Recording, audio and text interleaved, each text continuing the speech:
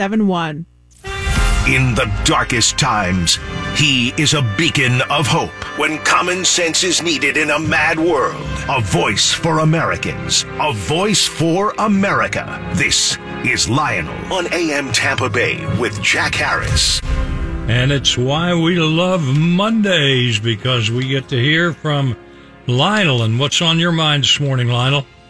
The first thing I want to tell you, Mr. Harris, whether you like it or not, that I've been paying particular attention to your progress regarding the various, shall we say, the metrics that are kept pursuant to your industry to judge performance greatness. And my friend, you are doing splendidly. So I'd like to take full and complete credit for all of that. So thank you very much. And by the way, we're out of time. Thank you. Tune in next week for more of Jack Harris and his new book, I'm Out of Time. Jack, let's get down to brass tacks. Number one, you know, I know, we all know that the raid on Mar-a-Lago, the FBI panty raid, was wrong, right? We all know this. We know it. We know it. Everybody on every TV, oh my God, you watch Fox News, you got everybody, you got the cleaning lady, and as far as I'm concerned, yes. It's extreme, yes, everybody knows this. Am I fair to say that? Nobody's really scratching their head anymore. Nobody's saying, wow, do you think maybe it was excessive? I think we all know that. But here's what you should be listening for, Jack. Nothing. What is the Republican Party doing? Nothing. What's the GOP saying? Nothing. Oh, they'll say a few things. They'll go on Fox News. See, they think, Republicans think going on Fox News and doing a bit, doing a John Kennedy little, Ernie Lee moment, that somehow this is great, that this means something, that this is like, oh, look at me. I got a tweet. Senator Harris, what did you do? Well, I have a tweet. I know you tweeted, but what did you do? What have you done? Are you standing in front of the Justice Department? Are you having Are you kidding? Jack, can you imagine somebody going and having a march in Washington today? Would you in your right mind join citizens and say, you know what, we're going to move, we're going to go to Washington, and we're all going to, no, probably not. No, we don't want to do that because they put the word out. Don't do that. If you do, there's a cell with your name on it in some D.C. gulag basement. But, Jack, where are the lawyers? Where are the law professors? Where are the retired FBI agents? I mean, not one or two, itching to get a weekend gig on Fox, but where is the outrage from people? Nowhere.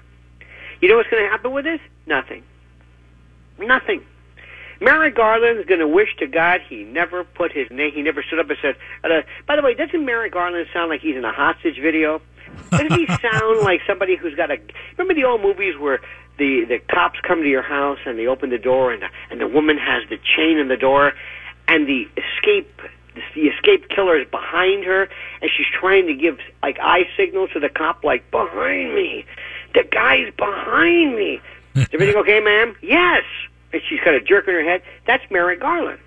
He's like saying, help me. Help me. I don't even believe what I'm saying. But, Jack, nothing's going to be done. Nobody does anything. This would be another example of, there you go. What are you going to do? See, nobody says we're just frozen in fear. Have you noticed this new spate of people being attacked? Lee Zeldin in New York, Salman Rushdie. You think they're going to make a connection between Salman Rushdie and Iran? You think? Is anybody saying anything? No. And that's where we are. We are the United States of paralysis. Nothing's going to happen.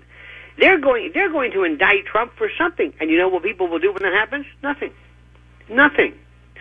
I mean, Mark Levin, bless his heart, but I don't think that's exactly the firepower I'm talking about. Jack, let me say this again. We are sitting back. We are like in a prison, complaining about the quality of the food. And nobody in the real world is listening. Nobody hears us. We're just complaining for nothing is happening. They have not stopped since June the 16th, 2015, when Trump came down that escalator, the Trump Tower, on 57th and 5th Avenue here in New York City. He has been under a gulag, under the most incredible, unconstitutional scrutiny, and nobody's done anything. Nothing. In fact, it's favorable. It's preferred. People love it. Trump derangement syndrome. So let me just say this again, Jack, because I know we're out of time. And by the way, congratulations yet again. And you know what I'm talking about, Jack. You know what I'm talking about. But the thing that I find fascinating is that nobody does anything. Where is the outrage other than, again, Fox News or some conservative, nothing. Nobody in the street cares about it. If you go to West Tampa, if you go to any of the great restaurants of it now, nobody. I mean, they might be talking about it, but there's no outrage. Now, Jack, remember during the days of Vietnam or Martin Luther King, COINTELPRO, people showed a rage against the FBI, a rage against what they were doing to Martin Luther King. There was this anger. Not anymore. Nothing. Complacency, torpor, complete ennui, and nonchalance. And there you have it, Jack. That is Jack, I want to thank true. you so much for allowing me to. By the way, catch me on the YouTube at Lionel Nation, also on Twitter at Lionel Media. Oh, you're going to love that. LionelMedia.com. Yeah, you're going to love that. Jack, on behalf of everybody in and out of the service, thank you not for what you do, Jack, but for what you appear to do. And by the way, so far, the official tally for Jack Harris vacations this year, heretofore, year to date, 3,254 days. Excellent. Well, thank you, Lionel, and you make us look forward to Mondays. Indeed. Have a good day. Have a good week. Ta-ta. You too, Lionel.